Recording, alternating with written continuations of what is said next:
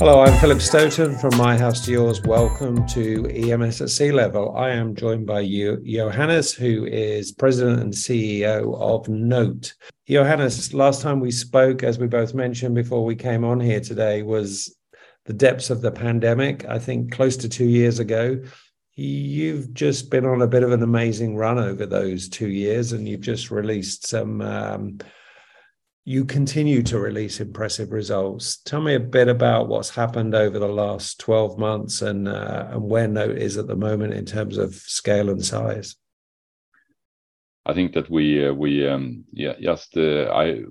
I did some kind of a reflection yesterday. We were doing looking at the result from October internally, and we realized that run rate when we closed the third quarter is basically twice the level that we had as a full year result of 2020. That at that time was our strongest year ever. So we have had 2 fantastic years after that. And last year we managed to get the second half of last year. We had like 65% growth year over year, and we have attracted several very impressive and good new customer account, and we have gained more awards from the existing customer account. So we have managed to I would say satisfy the customer in such a way that we have been awarded a lot of more business, and we have continued to build on what we are good at. That means automation, increasing capacity,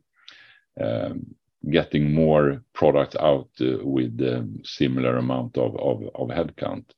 We should also know that in these 2 years we have added maybe 20% in headcount while we have doubled in size. So I think that's where the key to our increased profitability comes from. Yeah, no, it's amazing success, and when I look at it, it's been through challenging times, and when you look at the trends we've seen in the industry, if it had been maybe a more level playing field, perhaps you could have done even better. What I'm curious about is we seem to be seeing better numbers out of Scandinavia than we do out of the rest of Europe, and I know we're looking at that in terms of local currencies, and there are obviously currency fluctuations that have an impact. But Scandinavia just seems to be doing really well, and I'm curious why you think that is. Is it a different kind of relationship with the OEMs? Is it a more mature industry, do you think? I think this is a bit of a tricky question to answer. It would be very simple to say yes, Scandinavian companies have suffered quite a bit from the long supply chains with the high level of production in Asia and also in Eastern Europe, and in the pandemic with the differences or the problems in the transportation chains, it has been a bit of a nightmare for some of our customers. So yes, they are sourcing back to more production in closer to their assembly units in Europe.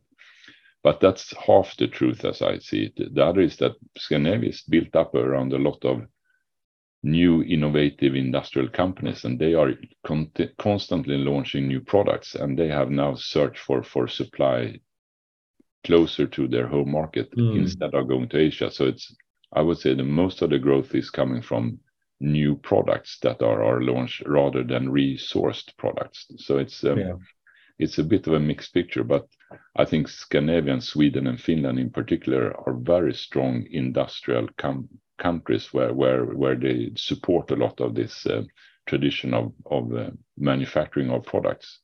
And that is what I would say is driving this. Then of course the weaker Swedish krona is good for us, because we become more competitive when you compare us to like China and Eastern Europe, where they have currencies that have gained maybe 15 to 25% in strength in 2 years. So that is of course also important. Yeah, and I don't know, you just seem to be doing a very good job and have very good solid long-term partnerships with your customers, which I think is hugely valuable. You mentioned growing 100%, but actually only growing your headcount 20%. Obviously, automation is part of that strategy, and that's a strategy that you've employed to make you more competitive, to make you more profitable. But also it's one that combats the current concern around talent shortages. Are talent shortages something you're seeing in the vicinity of your facilities?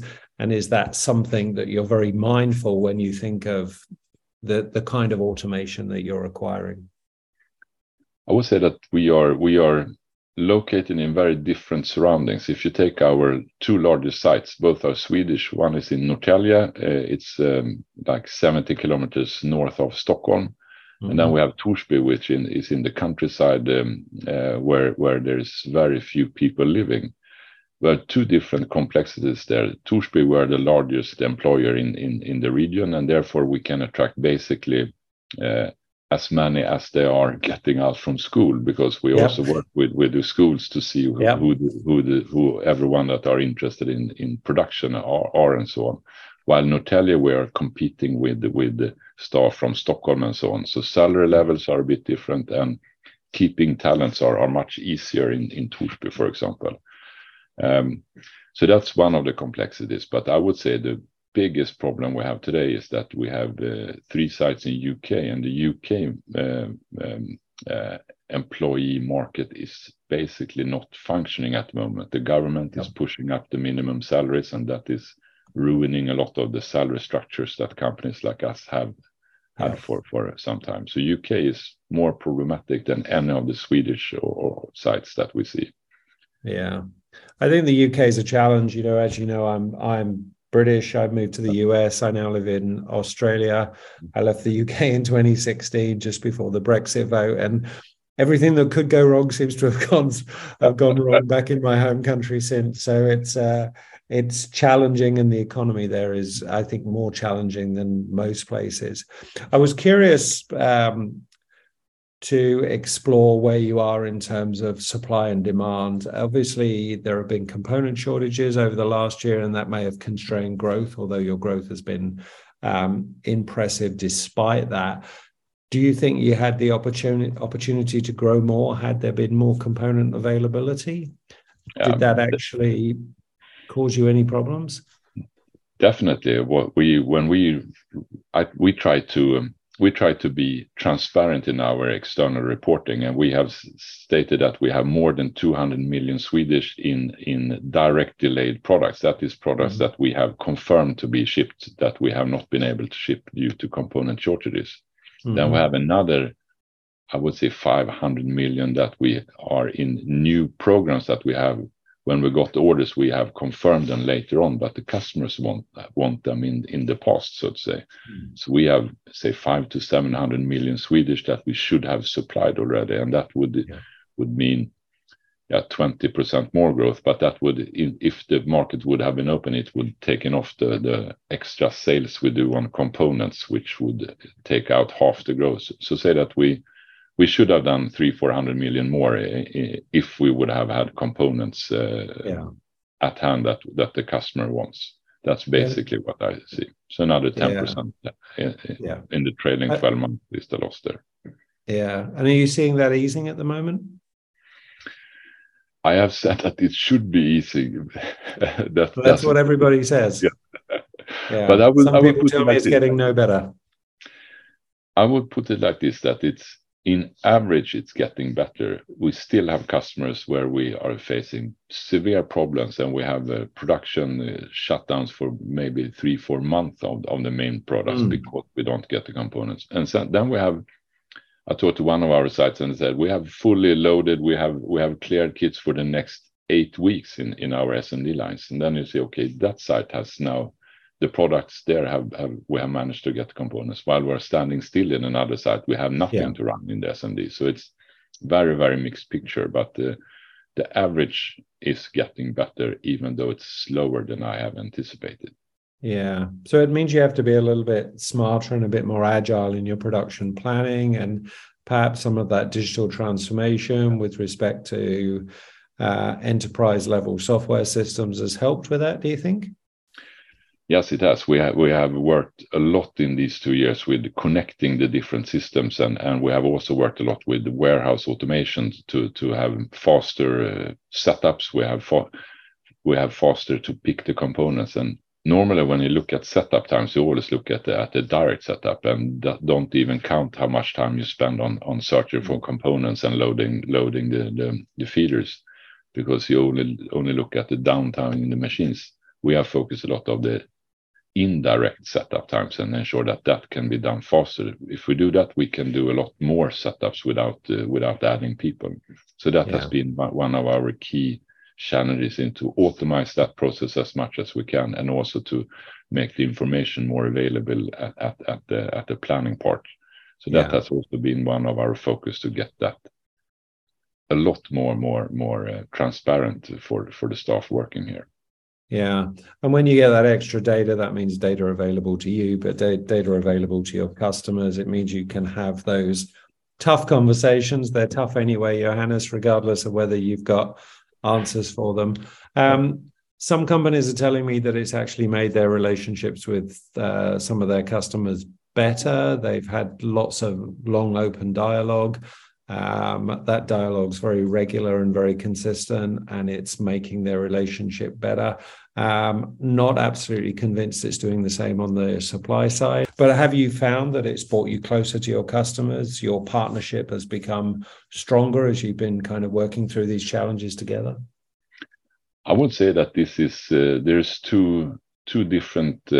This is a big generalization, so I'll start there. But two different kinds of customers: the ones that really understand the complexity of the electronic industry in this time.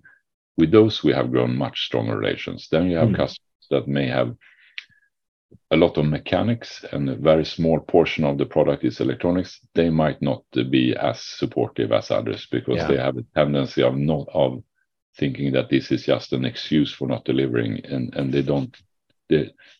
The management teams are not aware of how problematic the component shortages has been and what impacts it has. So I would say it's a two sides. Polarized. But most of our customers are very electronic oriented, and they understand it. So the partnership works well, and you're working together to solve problems. Obviously, that's the supply side. On the demand side, are you seeing any softening at the moment? We're seeing, a lot of EMS companies are expecting a softening, but maybe haven't seen it yet, or are starting to see it in one or two industries, but not too many. What are you seeing in the market at the moment? I mean, we reported just a month ago or so, and what we see is that we are facing a year with increasing demands. We reported like 50% increase in order backlog. Now we know that the order backlog in length has become longer, but in the plannable future, meaning 1, 2, 3 quarters ahead, we see very, very strong demand. And after that, we don't see any softening, but then it's beyond what I call the normal planning period. But we don't see that. What I always say is that for us, it's the best that can happen is that it softens, so we get more component availability, so we can get all the delayed orders out. If we are in a perfect storm, that will compensate for the weaker demand, and when the demand comes back, we have no backlog, and then we can, so to say, work on with the growth. So we're very optimistic of next year, even though I know that it's going to be some customer will half their demands, but we all have so many new programs that we have not been able to enter into production. So I'm actually looking at this and saying I think 2023 will be our absolute best year ever. That I've said the last 5 years as well, because every year has been that. But I think and you've been right each time, and I think you're right. As we see perhaps that balance of supply and demand tip a little bit the other way, it will mean you can massively reduce that backlog. And the other attraction is you can reduce the huge amount of working capital that's being used in both work in progress and inventory. We spent decades in the industry trying to drive as much inventory out of our process as possible and maximize the number of turns. And just recently, we've very much moved from just in time to just in case. So I'm interested to see how those things will change. Have you seen many customers asking you to kind of relook at supply chain strategy and maybe some shorten supply chains, or perhaps put some more alternative sources in the supply chains that give you greater protection for disruption? Or do they see this as temporary and they'll go back to normal after it's evened out?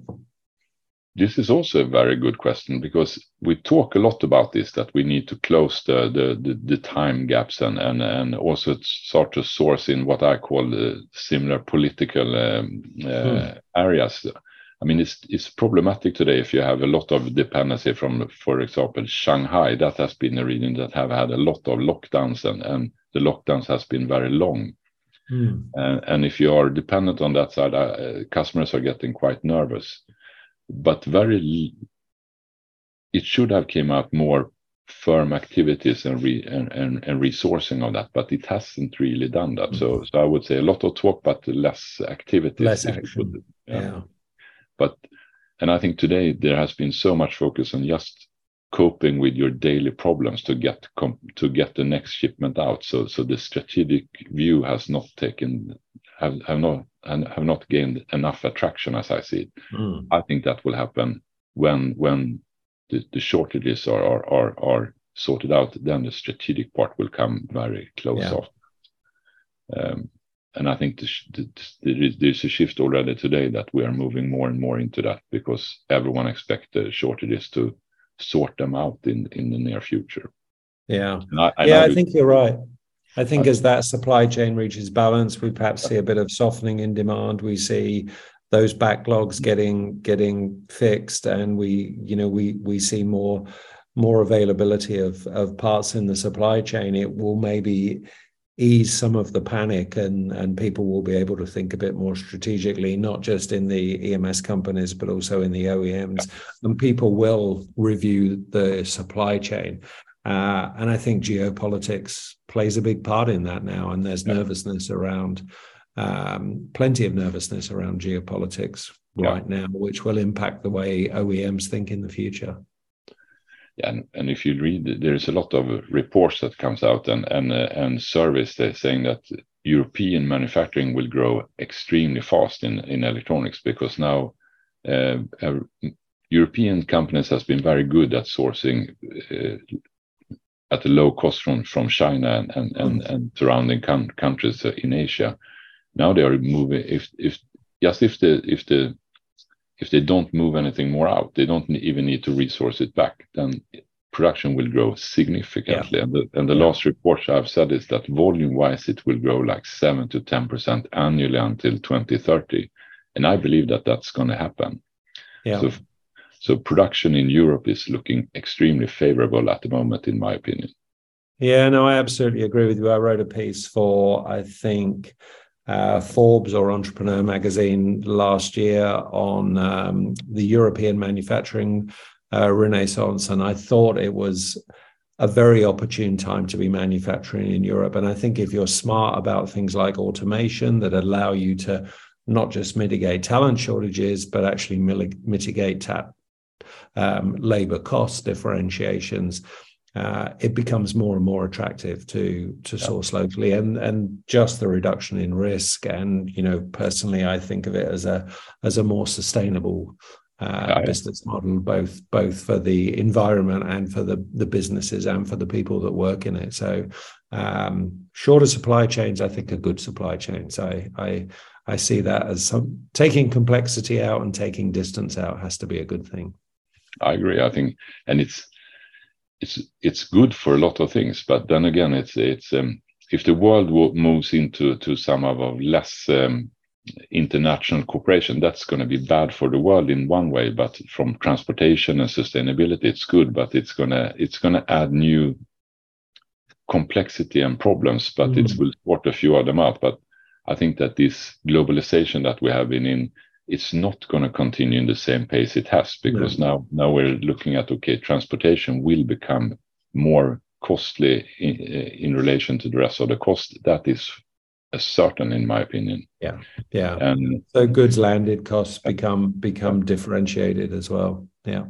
And also the CO2 footprint will be so much more important. If you launch, for example, an electric car, you don't want that to be produced in so many parts, so you have used up the savings that you do with having it electronically. Use it up in transportation of products with diesel trucks, for example. So all that's gonna be much more merged into one piece in the future. And here we play a very important role to ensure that we can mitigate those pollution or emissions and so on. Yeah.